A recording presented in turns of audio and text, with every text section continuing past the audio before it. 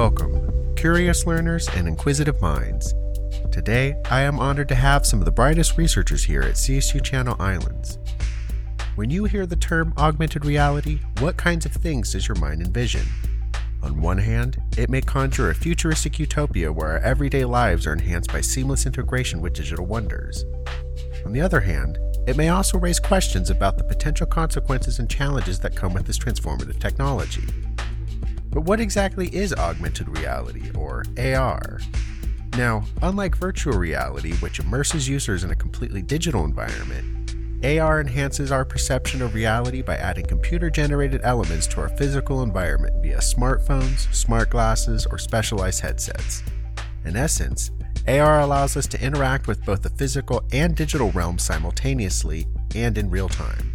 From enhancing our gaming experiences to transforming how we learn, work, and interact with the world, augmented reality is reshaping our reality in ways we could have never imagined. And with that, we welcome you to Cracking the Secrets of Math. On this episode, as you may have guessed, we will be taking the deep dive into augmented reality, 3D graphics engines, and the challenges that arise when modeling electrochemical corrosion degradation. Let's embark on this journey together and dive into the realm of science fiction made real as we explore the captivating world of augmented reality.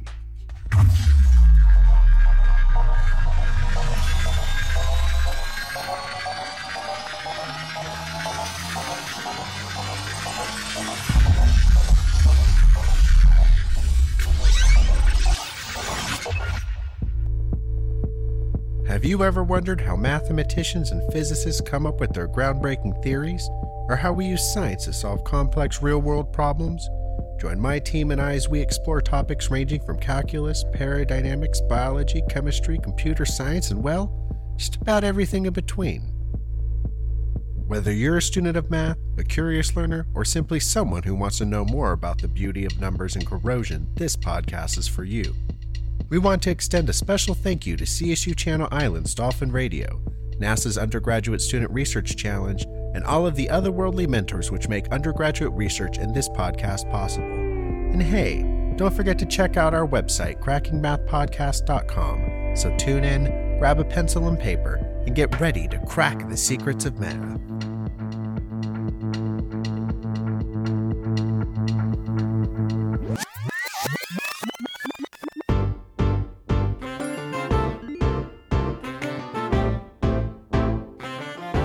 Welcome to this episode of Cracking the Secrets of Math.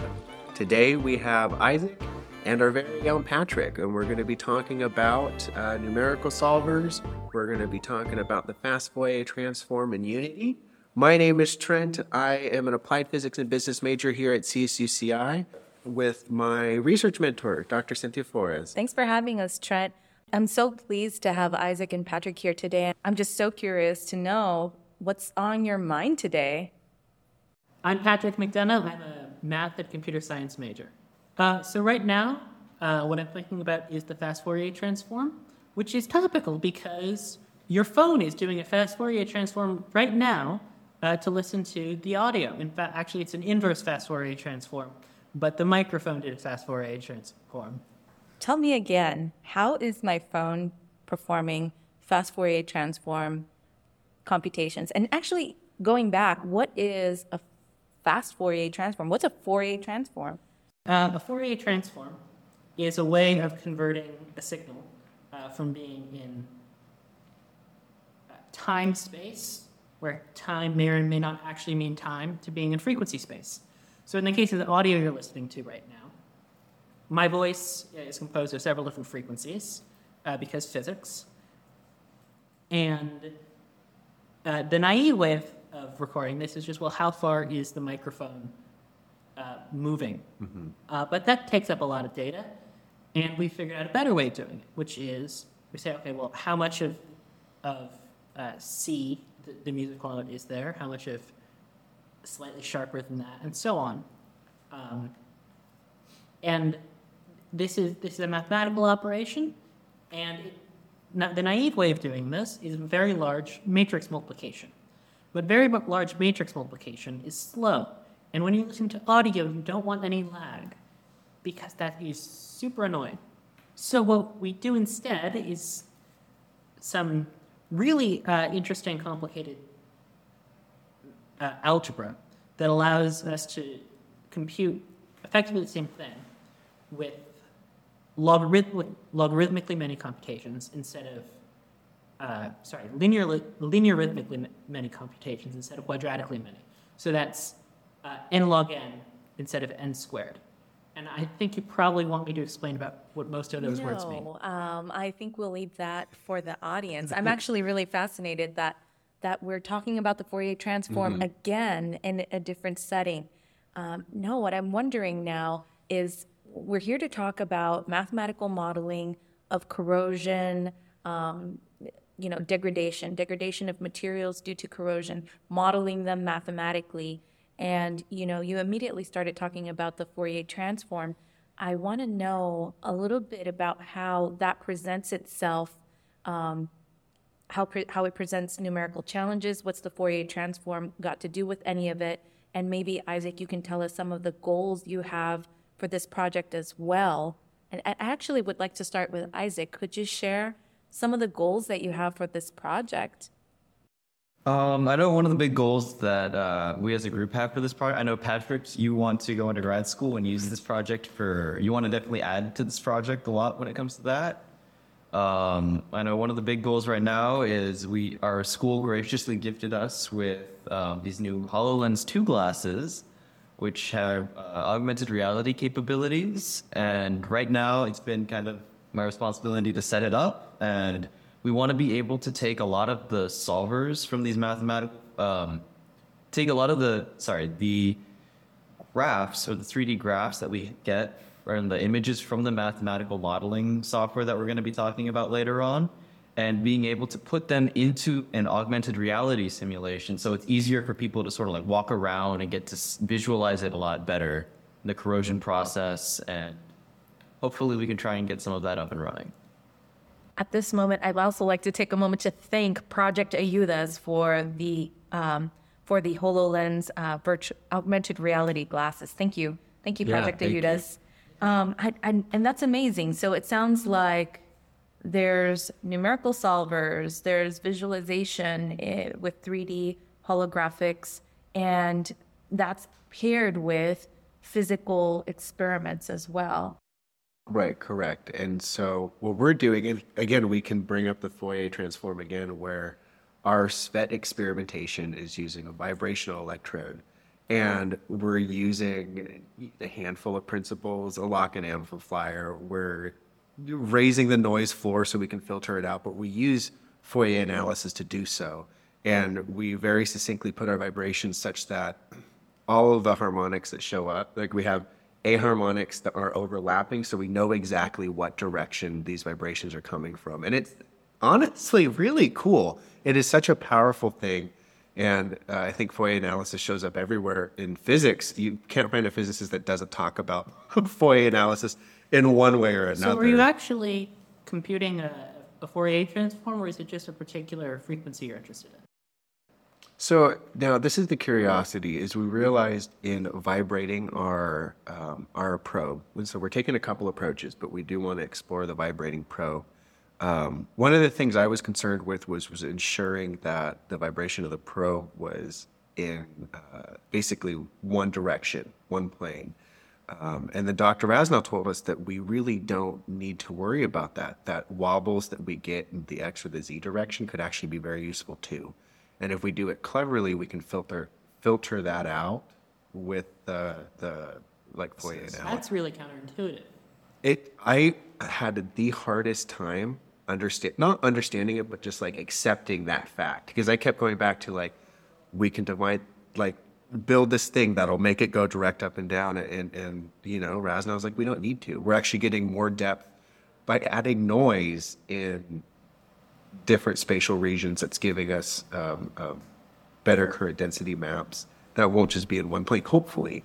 But he did this in his research with his weakly electric fish, where he used these Fourier transforms to actually filter out those signals. It's really impressive. It's beautiful, actually. Yeah, and once again, we're back to frequency and vibration. You, Nikola Tesla, right? Who Seriously. suggested this is an ideal way to view the world. I wanted to maybe take it back a little bit, ask a couple of questions that are a little more foundational, like how do you take an existing mathematical model and design a like computational workflow so that you can obtain a numerical simulation, and then maybe even later on, what is augmented reality? The first thing we want to do when we're actually making numerical simulations of that is make it not a continuum model and instead be discretized. So if you imagine, sound is a really useful example here because it's one-dimensional and it's something that we kind of vaguely intuitively understand. The diaphragm of a microphone will move back and forth continuously. But when we're making a model of how something sounds, like an audio file, we don't actually record anything continuously because we can't. What we do is we sample it at, say, 64 kilohertz, and we record how far the diaphragm is displaced at each time step. And similarly, we don't actually record exactly how far it's displaced because, again, we can't. Instead, what we record is an approximation of that, which is another form of discretization. Similarly, we have to discretize in a 3D model. You have to discretize in X, Y, and Z directions, and you also have to discretize in time. And that discretization is the hard part. If you are solving something like a partial differential equation, frequently that you'll have interactions that are very local, and if you try to just discretize naively, everything is very computationally difficult. It takes a very long time. So the next step is to think about how we can think about things more globally, and that's where tools like Fourier analysis come in. Yes, it does. I actually have a follow-up for you both. Can you tell me a little bit about, so we're talking about in the setting of a mathematical model for corrosion damage using the peridynamics framework. And so it's my understanding that there are existing programs that, like multi-physics simulators, that would help you solve your equations, which tend to fit into a specific mold, right? The peridynamic equation of motion. Can you tell us a little bit about your experiences with a few of the different multi-physics simulators? PeriPy is two-dimensional, and it also has an issue where, even though it's marketed as being relatively easy to use, it's actually not. Marketing is probably a bit of exaggeration.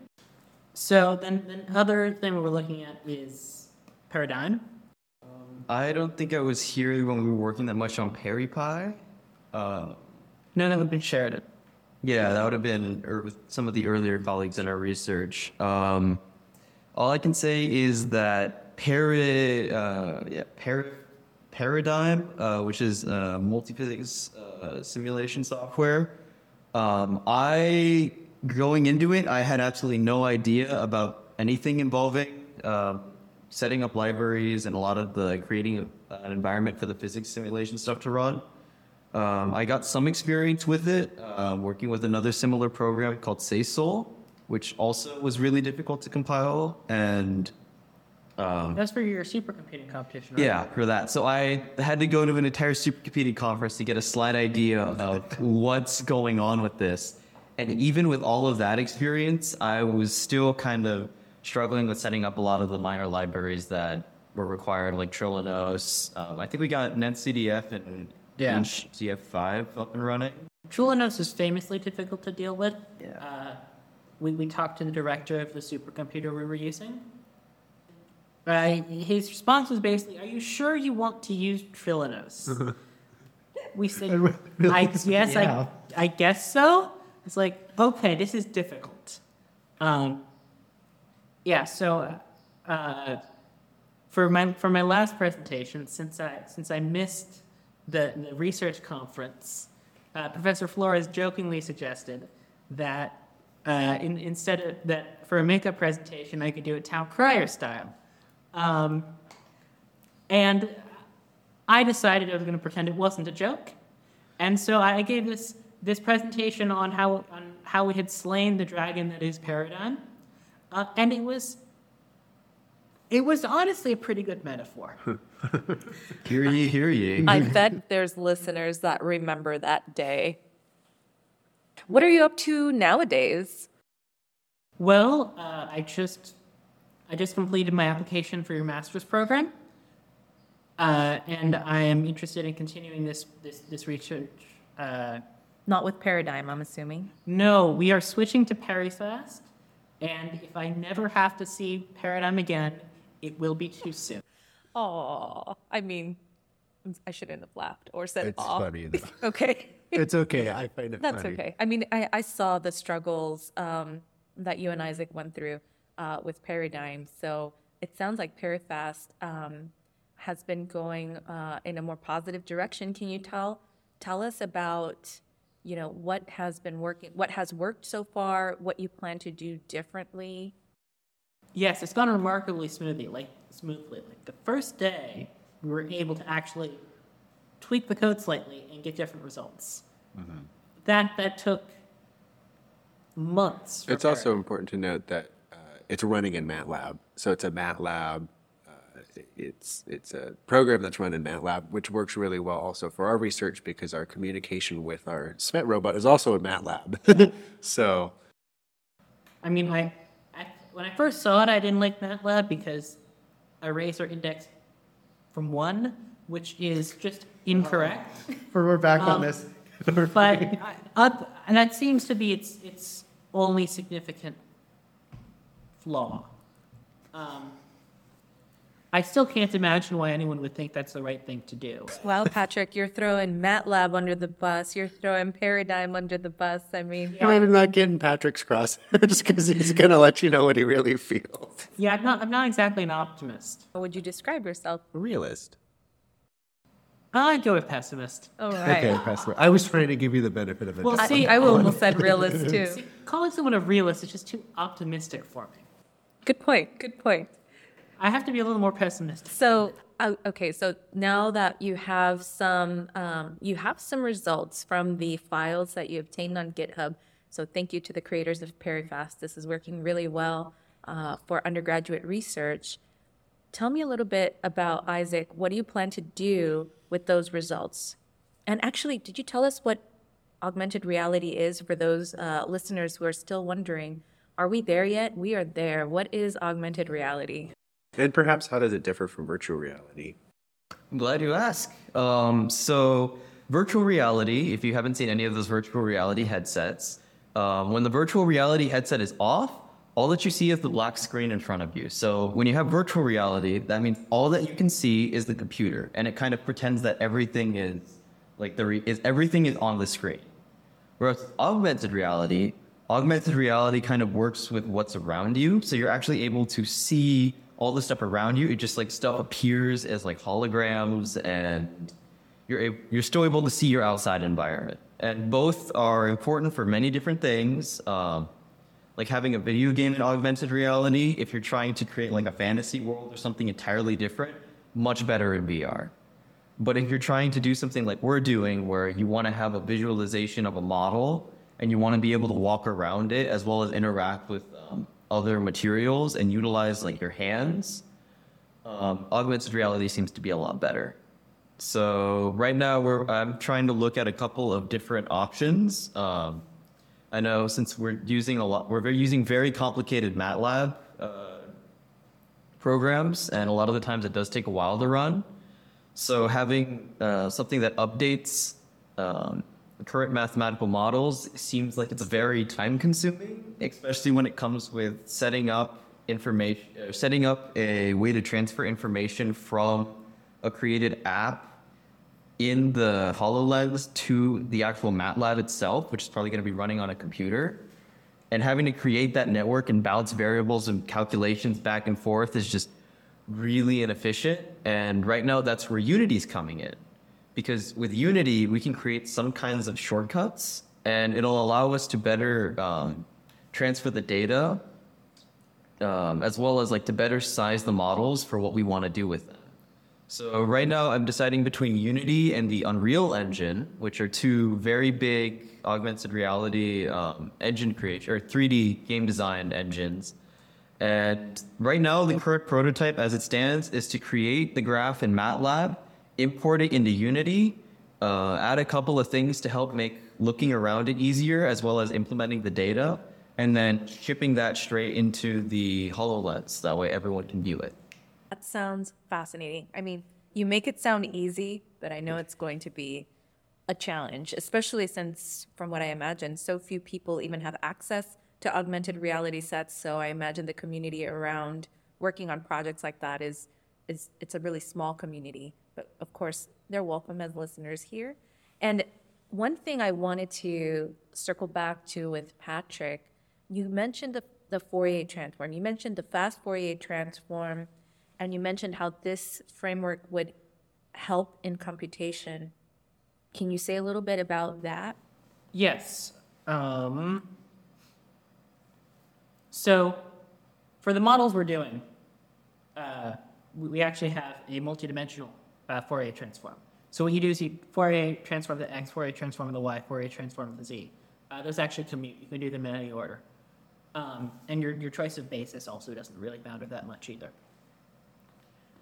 So once you've done that,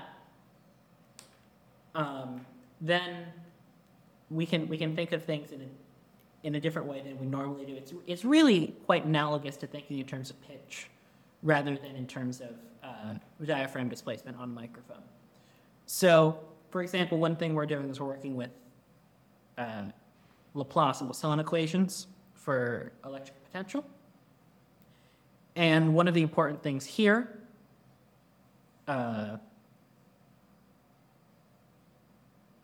is that we want to have equations match their boundary conditions.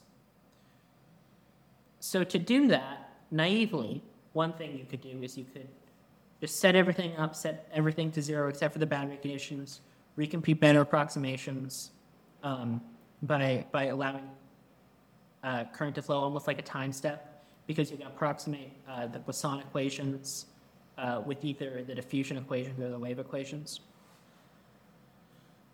But if you do that, that's going to take a lot of computational resources. And there are situations where the answer is kind of obvious. So, for example, if your boundary conditions are all the same all around, you're going to have a homogeneous solution. You're going to have, what I mean by that is you're going to have a solution where everything is constant everywhere.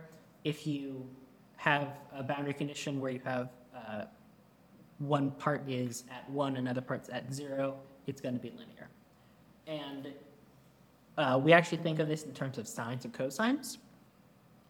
But when we do that, we can effectively get sines and cosines to add up to either to linear. Or in the constant case, we just get that one term in our Fourier expansion is non-zero, and that's a term corresponding to exactly what the solution is, the constant in our solution.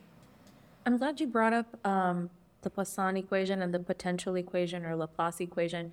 It sounds like you'll be able to, bring out information around things like the current density, right?